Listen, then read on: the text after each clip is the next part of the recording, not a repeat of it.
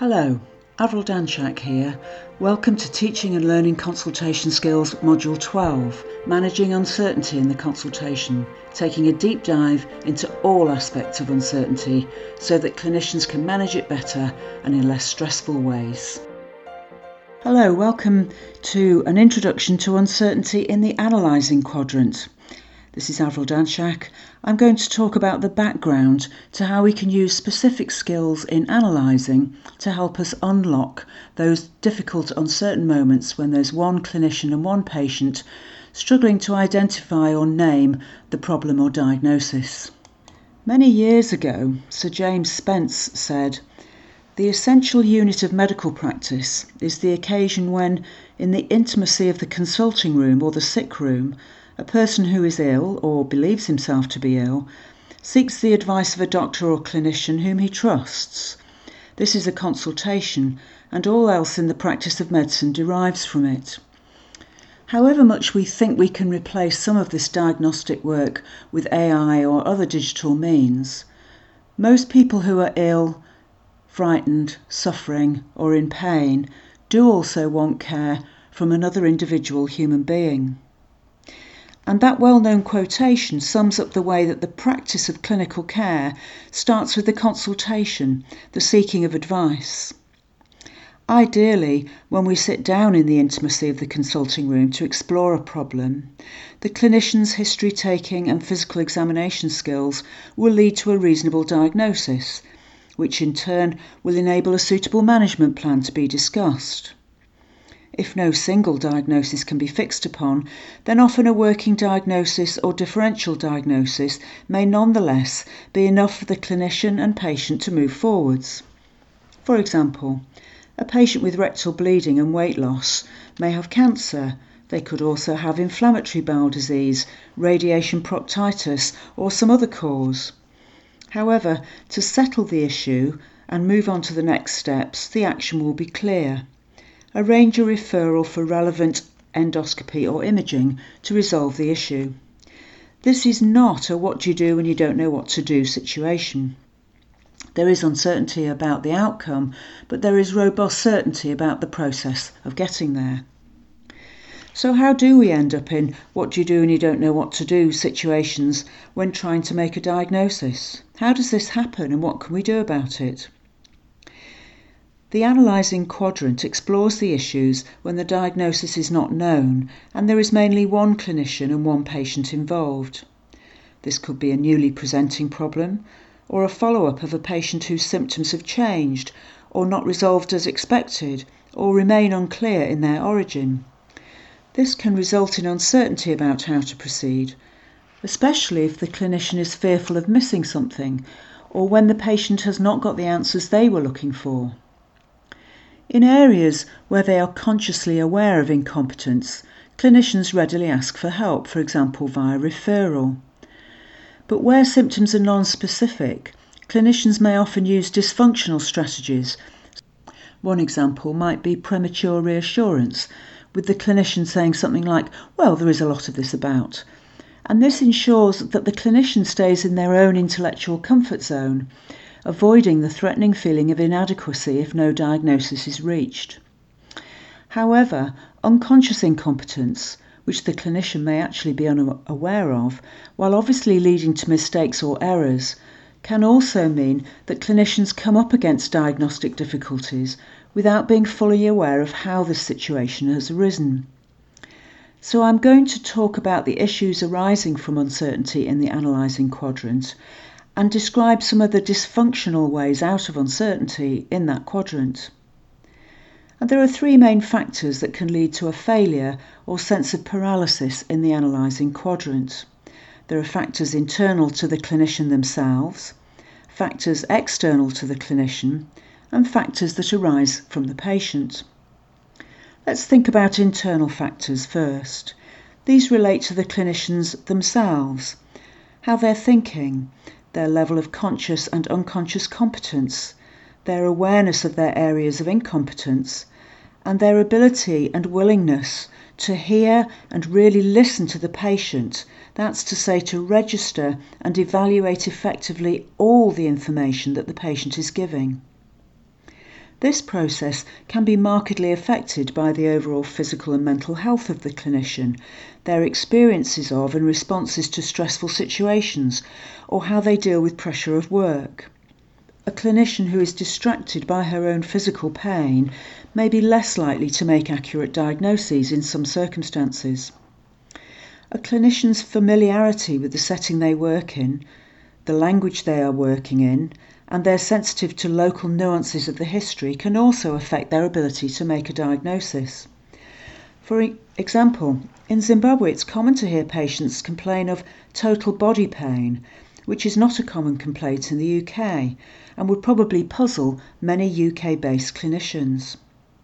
Furthermore, the clinician's overall level of confidence can affect their ability to remain engaged in working things out during the consultation. A clinician with low confidence in their ability may sort of give up too soon or get fixated on only one aspect of the problem. In contrast, an overconfident, very senior or perhaps bored clinician may have developed some reflex dysfunctional ways out of certain situations, which can be more comfortable than actively engaging with difficult problems. Issues external to a clinician can also affect their ability to make a diagnosis. Time pressure is frequently cited, and this is a difficult and unresolved issue. If patients have too many problems for the clinician to deal with in a short time, or if there are too many patients to see in the time available, or if a clinician is conflicted by needing to see a patient at home while also being expected to be in a multidisciplinary team meeting at the same time, then time pressures can obviously easily affect their thinking. Having many interruptions or too high a workload can affect accuracy, especially in overconfident or underconfident clinicians. However, it's not as simple as the time available. Even in some time-pressured environments, there are clinicians who use effective clinical reasoning skills to get accurate and useful diagnoses. And even when there's plenty of time, some unskilled clinicians, particularly perhaps early on in their training, may spend quite a lot of time with patients without using it effectively and without being able to use that time to create an effective diagnosis.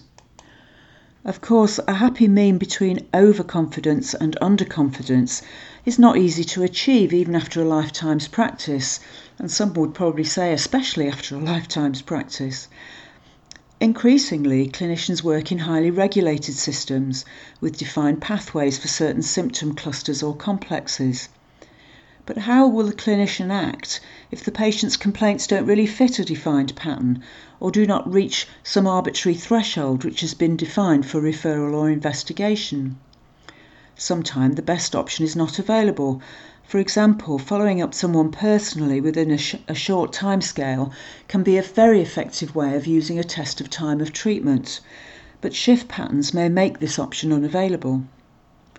Sometimes the results of investigations can be misleading or presented in ways that make interpretation more difficult. And these are all factors external to the clinician. Patient factors can also affect the ability of a clinician to make an accurate diagnosis. Perhaps the history is unclear, or complicated, or confusing. Patients may have more than one condition whose symptoms may overlap. Sometimes the patient's emotional or psychological issues can impede diagnosis, if, for example, they're too distressed to tell their story clearly, or perhaps they may even avoid disclosing sensitive information. It is well known that some patients with cancer will deliberately choose not to disclose worrying symptoms at first, and may only do so after some time. And obviously, matters to do with sexuality or embarrassing part of the body can also make patients reluctant to reveal the full information. There are other more practical issues, of course, such as language barriers, deafness, unfamiliarity with the clinician, and even dementia. And these can all contribute to people finding themselves in a what do you do when you don't know what to do situation in the analysing quadrant. There's been a lot of recent psychological research exploring in depth how humans think and make decisions, which is very different to how computers think and make decisions actually. It's well established that people think in different ways according to the task they're trying to perform, and also in the context in which they're trying to do that task. Historically, there have been two main approaches recognised. These have been referred to as intuitive and analytical. And recent cognitive psychology has developed this into the dual process theory. The dual process theory is helpful when considering how clinicians make decisions about diagnoses. This theory develops from observations that humans make decisions in one of two ways. That's why it's called dual process. The first approach is often called type 1 thinking. This is the brain's preferred or default method. It's fast, automatic, unconscious, and actually quite a low effort process. For example, what would you be thinking if I tell you we're approaching a house where there's a loud noise of barking, a voice says, "Quiet, Rover," and the door shakes as if something's trying to escape? We'd probably use our type 1 thinking and make the assumption that there's a dog inside, even if we can't see through the door. This type of thinking is also referred to as intuitive, unconscious, or heuristic reasoning, and is strongly contextualised and uses rules of thumb. This type of thinking is based on perception, overall pattern recognition, and orientation to the type of problem being examined. For example, if we're approaching a noisy front door, we would tend to think it was a dog inside rather than, say, a barking wolf, because dogs are much more common behind most front doors that we're likely to approach. The second method of thinking is called type 2 thinking, and by contrast it's rather slower, more deliberate. It's a consciously analytical process that takes more effort. For example, if we went into the house where I described before, where we're expecting a dog, but then when we get there there's no dog to be seen, it might take us quite a while to work out whether it was the TV on too loud, was it a burglar alarm recording of a dog designed to put people off, were we hallucinating, or was it some other phenomenon? This more deliberate type of thinking has also been called analytical, rational, or conscious reasoning. Solving a cryptic crossword clue or Sudoku are also examples of type 2 thinking in practice. A deliberate problem-solving method will usually yield better results than just a quick glance and a guess. However, all of these methods of thinking are useful in different circumstances and all have pros and cons. Being aware of the nature of the thinking processes they are using can help clinicians to deliberately choose an effective thinking strategy when they're faced with a tricky situation. This is called metacognition, or thinking about thinking, and it's a key skill for clinicians who are accurately assessing their own level of competence and who are self-assessing as they think about problems as they go along. Such clinicians use what Donald Schoen refers to as reflection in action. In other words, they think about what kind of thinking method will help them most as they go along. More experienced and sophisticated diagnosticians use type 1 thinking to recognise that patterns are atypical, or that information available cannot be explained by an intuitive diagnosis. They will then use type 2 thinking, analytic, formal, rule-based methods to make comparisons, to weigh options, and to generate more possibilities. Junior personnel often perceive expert thinkers as being very intuitive because it seems as though they come up with answers very quickly. But most experts will exhibit analytical reasoning when discussing a particular situation, and they can usually explain what they did, apparently very rapidly, as a series of very quickly performed type 2 thinking processes. Experts also freely use a mixture of intuition and analysis, and they move in both directions along a continuum from intuitive to analytical, from type 1 to type 2 thinking. The great thing about expert thinkers is they will vary their strategy according to the complexity of the task, how well ordered the time is, the time available, and whether the task is presented visually, which often favours intuition, or in a more objective quantitative form, which favours analysis in some situations. I should emphasise that some very effective type 2 thinking can be very rapid in skilled clinicians, and this can give the impression that they just know the answer, but actually they've been able to work out the answer quickly because of their honed skills over many years. So how can we apply our understanding of these two types of thinking when we're trying to make a diagnosis in a what do you do and you don't know what to do situation? Type 1 thinking includes our sort of gut reactions, and it's quick, intuitive and low effort. And this is what we're using when we use pattern recognition, responding to familiar situations, or quite often to hazards or threats. The development of rules of thumb and other shortcuts to analysis are examples of type 1 responses. For example, one rule of thumb that can be very effectively used in primary care is this.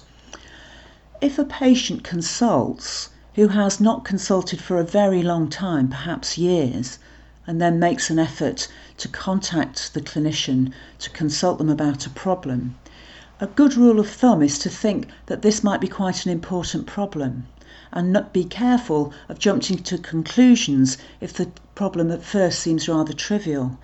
Someone who never comes to the doctor must have some reason for making an effort. Rules of thumb can enable experienced practitioners to recognise syndromes or situations far more quickly than less experienced people. And it's also a feature of those clinicians with good situational awareness, which I'm going to talk about later on. Typically, generalists who work in settings such as accident and emergency or general practice or psychiatry use the rapidly perceived, most salient features of a clinical picture to generate early hypotheses. These are derived from a mixture of theoretical knowledge and previous experiences, and these give rise to prompt and intuitive type 1 thinking. Such hypotheses are not just accepted directly though, but they are then deliberately tested using a more analytical approach, collecting specific further information until a reasonable decision threshold is reached. The type 1 thinking is also part of the way clinicians recognise the most important features in a patient's story, and also how they identify unusual or inconsistent findings. For example, I came across one young man whose meningitis had been diagnosed because his flatmates became concerned about the way he was wandering aimlessly around the flat. It turned out that this was because he was septic and had meningitis and was rather confused. But as a presenting symptom of meningitis, wandering around the flat is not usually high up in the list. However, it's an important feature of the story which will lead an expert thinker to say, what was happening there? Why was this unusual behaviour happening? What else could have been going on? And this helps to reduce error. This kind of inner alarm bell is another way that intuitive type 1 thinking works in practice. And many clinicians will describe having a gut feeling that somebody's not quite right and needs more investigation. Attention should be paid to that with analytical type 2 thinking to try and analyse more deeply what's going on. However, type 1 thinking has downsides.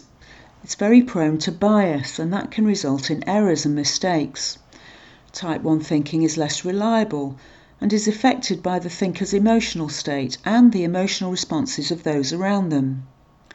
Other factors include the context, the perceived difficulty, and the risks associated with the decision itself. If an intuitive assessment does not yield an effective decision or diagnosis, this can result in a what you do and you don't know what to do situation quite quickly if the clinician is not able to think about their thinking and change their mode of thinking appropriately to something else. Type 1 thinking is very specific to the situation. A radiologist may be able to spot an abnormality on a chest X-ray very rapidly, using pattern recognition honed by years of experience. Those skills won't necessarily help her decide what to say to her adolescent daughter who rings her up at work in floods of tears. Different skills are needed there. So why have humans adopted type 1 as the preferred default thinking strategy? Well, clearly the clue is in the effortless nature of such thinking. It's quite simply easier, less tiring, and requires less energy overall. Being able to react quickly to clues from the patient or changes in the situation around us is a helpful thing if we consider it as part of our evolutionary heritage. It's better to respond quickly to changing cues or threats rather than waiting around to see if the creature in the shadows is a leopard or a pussycat. Imagine if we actually analysed every decision we make in a day, from what to wear, to what to do when the doorbell rings, to which gear to drive to work in, which patient's records to look at first. We would be slow at assessing things and inefficient at getting through our diagnostic work. Analysing every response, reaction or decision would be tiring, slow and inefficient. Type 1 thinking is fast. So how can we actually develop effective diagnostic type 1 thinking? This is actually learned by developing a familiarity with type 2 thinking, and this is learned early in training, which then becomes so embedded that it all becomes almost like a type 1 thinking in a mind and can be done reflexly and relatively quickly. Learning to take a systems review in medical school is very slow and requires huge effort at first because it's type 2 thinking, but it becomes quicker, more reflex and more intuitive with practice, becoming more of a type 1 pattern over time, and this particularly relates to the choice of specific questions in a systemic review. Because type 2 thinking is more effortful, it's often the case that clinicians early on in their careers are more tired and more exhausted by the work they do than those who are more senior, who have developed less effortful ways of thinking about the problems that present themselves. Clinicians can find it difficult to believe that they're often working on automatic pilot, and they almost all say that they make deliberate and conscious and careful decisions. However, we often underestimate the way that in clinical practice, as we meet more and more varied presentations of illness, we build up pictures, mental representations, which are sometimes called scripts or schemas, of symptoms, signs and diagnoses that go together. These approaches result in clinicians focusing quickly on what they think are the key features and the most likely diagnoses. We can easily persuade ourselves that we have thought things through when in fact we've jumped to a type 1 conclusion. Each clinician's experience is different, and thus each clinician's collection of typical illness presentations also varies.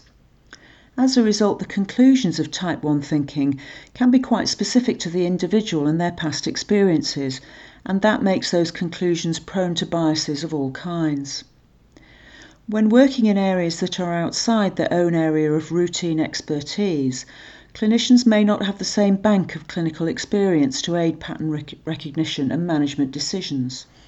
For example, a cardiologist who sees a middle-aged patient with chest pain, high cholesterol, a history of hypertension and smoking will put that information very quickly so as to seem intuitively and proceed to evaluate the patient thoroughly for ischemic heart disease. Simultaneously, they may also be registering subtle clues that the history is atypical and might point towards other diagnoses such as pericarditis, which will use his type 1 thinking alarm bell and pick up deviations from the usual patterns of ischemic heart disease. A first-year student might struggle even to elicit relevant information such as the smoking history or the effects of exercise, and they may forget to consider other causes of a high cholesterol such as hypothyroidism. If type 1 thinking has both benefits and weaknesses, how does type 2 analytical thinking impact on the diagnostic process? Analytical thinking can find its use in situations where there is a little more time or where the outcomes are potentially serious and where problems are complex, not clearly defined, or seem to lie a little outside routine practice. In the context of what do you do when you don't know what to do situations, choosing the right kind of thinking can assist clinicians to sort out less straightforward diagnoses. This helps to manage the uncertainties of complex, unexpected or ambiguous presentations in a more structured way.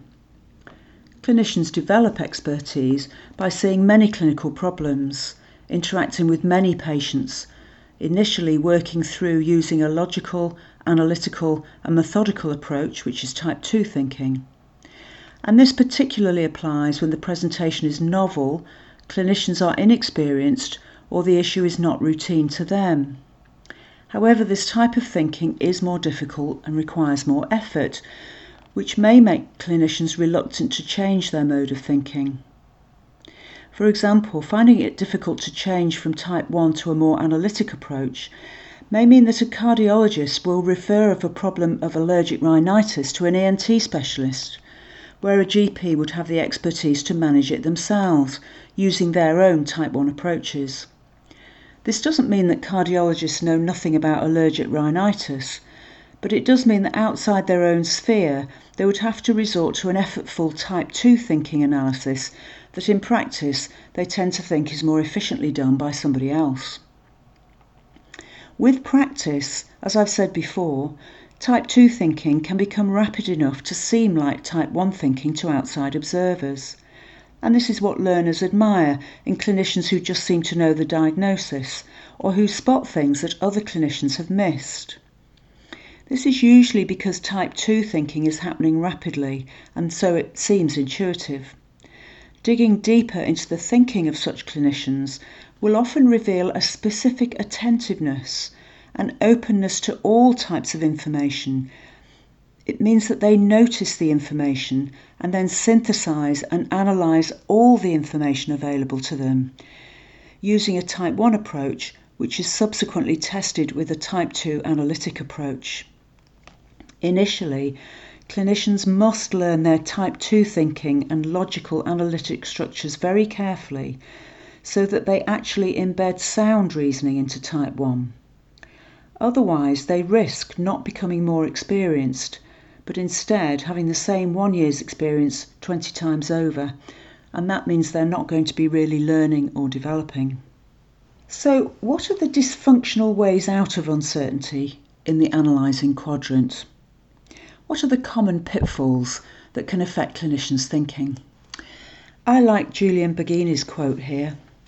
The mark of a mature, psychologically healthy mind is indeed the ability to live with uncertainty and ambiguity, but only as much as there really is. Uncertainty is no virtue when the facts are clear, and ambiguity is obfuscation when more precise terms are applicable. If a consultation is not yielding a clear-cut diagnosis, clinicians can become stuck and paralysed in their thinking. This creates discomfort in the clinician who may resort to one of several dysfunctional ways out, and I'm going to describe some of these now. A very common one, and which can lead to error if not used cautiously, is premature reassurance. Now, the key word here is premature. If the patient doesn't seem especially unwell, and if the clinician cannot formulate a suitable diagnosis, the temptation will often be to reassure, along the lines of, "This will probably settle," or "Let's wait and see," perhaps with an assumption that the symptoms are normal for the situation, but that they will usually settle down. For example, it's normal to have some pain after a fracture. If a patient continues complaining of very severe pain, the temptation might be to say, "Well, it's natural to have pain and it will probably settle down," but that can only happen if there's been some analysis of whether there's another reason why that pain might be severe. Sometimes there is some perfunctory safety netting along the lines of, "Well, come and see me if you don't get better." Both of these acts defer the issue and may compound the problem of diagnosis if the patient comes back to someone who may not appreciate all the details from the previous consultation. A parent may be much more aware of developing changes over time that are not apparent to a clinician who has a snapshot of a single encounter with a child who is not very well. Another dysfunctional way out is to encourage people to see, for example, a female or a male GP, in other words, somebody other than themselves. If the clinician is unfamiliar with the health issues of the opposite sex, or if they feel uncomfortable questioning a patient about intimate symptoms such as vaginal bleeding or sexual function, they may mentally opt out of the consultation and defer the issue by suggesting the patient make an appointment to see a person of the relevant sex. Although this may alleviate the clinician's initial problem, it doesn't enhance the thinking skills of the clinician who is opting out, who has implicitly identified an important learning need if he thinks another clinician is the only one who can get a good history or perform a relevant examination. Male clinicians risk being de-skilled in important areas of women's health if they do this. And conversely, male patients are actually just as likely to seek the advice of a female clinician about their erectile difficulties. All clinicians have to be able to make safe assessments. Sometimes the dysfunctional way out is something more like, "Well, see my colleague so-and-so who knows more about this problem." This can be a legitimate strategy, but it can also frustrate patients or sell them short by not taking things forwards in the current consultation. Seeing someone else can take time and effort which the patient may not have to spare. The issues arising for referral are going to be discussed more fully when we talk about the networking quadrant of uncertainty. Another dysfunctional way out is the way that clinicians may use investigations, tests or imaging. If the diagnosis does not seem clear, or if the clinician is reluctant to commit herself to a diagnosis, a dysfunctional way out is often to, let's just check a few blood tests, on the assumption that if they are normal, there will not be too much to worry about. This may help the clinician terminate the consultation, but there is a risk of premature or inappropriate reassurance, or of simply deferring the diagnostic conundrum to the consultation when the patient is seen again, this time with normal results. However, sometimes clinicians also hope the follow-up will be with someone else, and that's a dysfunctional way out as well. Referral is a popular dysfunctional way out that can also backfire. If the differential is accurate, for example rectal bleeding referred to a gastroenterology service, it's likely that all will be well. However, if the presenting complaint has been insufficiently analysed or evaluated, the risk of referral is that the specialist simply rules out a problem in their own area of expertise, without necessarily ruling in a positive diagnosis. GPs encounter this problem very frequently after patients have attended accident and emergency departments with chest pain. The diagnosis is often given no heart attack present or non-cardiac chest pain, because the approach has been simply to rule something serious out. The patient who is wanting to be given a positive diagnosis will often be very unhappy to be told it's not a heart attack with no further diagnosis. They feel fobbed off by that. Similarly, referral of a patient with tiredness to an endocrinologist may result in a comment, "There is no endocrine dysfunction." If the true problem is an undiagnosed depression or a functional disorder, the correct diagnosis may be missed or delayed. Being skilled in the use of referral networks is a skill in itself, and that's explored more fully when we talk about the networking quadrant. Another dysfunctional way out is called pick your favourite diagnosis. If uncertain, clinicians may try to make the symptoms fit a diagnosis they are already familiar with, ignoring information that might indicate otherwise. This selective inattention may mean that important cues or clues from the patient are overlooked. Biases of all kinds contribute to this, and we'll explore that more fully when we discuss the functional ways through in the Analysing quadrant. It isn't hard, though, to see that a cardiologist will look harder for cardiac diagnoses, or that an accident and emergency clinician may focus more on things that they see commonly, exploring probability rather than possibility. Another dysfunctional way through is to make no diagnosis or not to have a problem. Another dysfunctional way out is to make no diagnosis or not to categorise the problem in a way that enables an appropriate management plan. Obviously, precise diagnosis isn't always possible. What should we call an illness with a mild fever, some achy joints, and a mild sore throat that gets better after a few days? The chances are that no specific diagnosis can be made if there is no unequivocal head cold or tonsillitis. Searching diligently for viruses in this case will often draw a blank even in research settings, but we label it viral and wait for nature to do its thing and cure the patient. Many illnesses depend more on management decisions than accurate diagnosis, for example, watchful waiting or test and treat. And this is a rational approach in cases of self-limiting or minor illness, where a label isn't always necessary. However, sometimes this approach is taken when the clinician finds themselves in a what do you do when you don't know what to do situation. They cannot analyse the situation reasonably, so they opt out and just hope that the patient will get better or go and see someone else. Another dysfunctional way out is to stick with a previous diagnosis along the lines of, well, you've had this before, Fred, so I think you've got it again.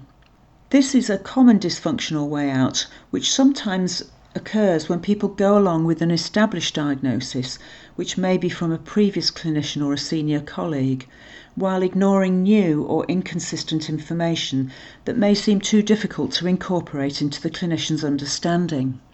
For example, a patient who has been treated for panic attacks and anxiety, who presents again with very similar symptoms, may tempt the clinician into thinking that this is a recurrence of their anxiety and needs the same sort of treatment. And this may lead them to ignore more subtle signs of something else wrong, a tremor perhaps, or evidence of weight loss, that might indicate that this time the feelings the patient has are more attributable to hypothyroidism. Junior staff can find it difficult to question seniors, or to assimilate new information effectively, or to go into areas where they think they have limited expertise.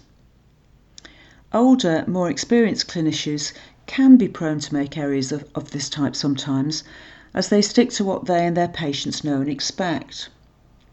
So why do clinicians sometimes persist in following a particular diagnostic path, even if it isn't yielding the expected results, or if they have a small alarm bell ringing in their head saying, this doesn't really fit? Sometimes it's time pressures, sometimes it's not being clear what the alternatives are or where to go next, and these processes can inhibit thinking. Some diagnoses are costly to make, requiring expensive tests, considerable effort, inconvenience, or even danger for the patient.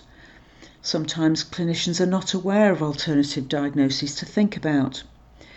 However, if the clinician allows themselves to recognise the alarm bell and accept the cognitive dissonance which is implicit in a what do you do and you don't know what to do situation, this can be the metacognition, the thinking about thinking, that resolves the situation. Recognition and acceptance of uncertainty allows for deeper thinking and actually prevents dysfunctional ways out. Medical error does occur when people are sure they do know what to do. Then they go ahead without being aware that they are using a type 1 response that doesn't apply. And this usually happens because of various biases in thinking that type 1 thinking favours. Another dysfunctional way out is to focus on only one aspect of the problem. If the situation is complicated, it may seem tempting to focus on the more straightforward aspects. This is also known as cognitive anchoring or anchoring bias. Picking up on the first bit of information that suggests a familiar pathway dissipates the uncomfortable feelings that clinicians get when they are uncertain. The clinician then gets on with assessing a problem that they're familiar or comfortable with. So if the first thing the patient mentions is chest pain, then the clinician may evaluate that and think to themselves, let's do an ECG, rather than waiting a bit longer and taking notice at other aspects that could indicate other diagnoses. Perhaps the patient has poor sleep, anhedonia, weight loss and suicidal thoughts. These need attention too. One effect of this dysfunctional way out is that the patient may not be reassured, and they may not accept the diagnosis, even for apparently minor symptoms. This is because if the clinician does not pay enough attention to the patient's concerns about what might happen, or the patient's own ideas about what the clinician should do, then the patient is often unhappy and will seek repeated consultations, and these are very wasteful of everybody's time and effort. So in conclusion, it is the task of the clinician to interpret illness narratives from patients and to assess the nature of the problem and the likelihood of disease. It is no mean feat to do this consistently and accurately. This is especially true when the patient's symptoms do not fall into neat categories or into the typical descriptions of the textbooks, in other words, when things are uncertain. All diagnosis requires judgment. Which symptoms are the most important? Which physical signs are the most salient? And which test results are the most important ones to take note of? The clinician's judgment about diagnosis may be of even more importance when the patient has already done their own first level of interpretation via the internet. The many misconceptions and misunderstandings that follow from the application of information without diagnostic skills highlights the complexity and sophistication of diagnostic thinking, which has not been replicated by any AI program. In the complex arena of modern medicine, the evaluation of clinical performance is not simply about avoiding error, because there will always be some honest error. The appropriate response to complexity and uncertainty is not a complacent faith and intuitive judgment. Rather, we need to learn and use the right skills to make a deeper and more accurate analysis. The key skills which enable functional ways through in the analysing quadrant are these: hypothetico-deductive reasoning using restricted rule-out, ruling in or ruling out with diagnostic safety netting, trusting and verifying, sharing the clinical reasoning process with the patient, using clinical guidelines, algorithms and decision tools effectively, exploring the emotional content of the consultation, using situational awareness skills, and widening the view and exploring functional symptoms. These functional ways through uncertainty in the analysing quadrant are going to be discussed in detail in following podcasts, built around typical case scenarios to help everybody explore the thinking skills that can help so much. Thank you for listening to Talk 12 on managing uncertainty in consultations. Make sure to get all the episodes by subscribing to the Talk Talks podcast on Podbean or your other podcast provider. All the podcasts and the other teaching and learning consultation skills materials are available at consultationskills.com. Our book, Mapping Uncertainty in Medicine, What Do You Do When You Don't Know What to Do, by myself, Avril Danczak, Alison Lee and Geraldine Murphy, is available online and through all good bookshops.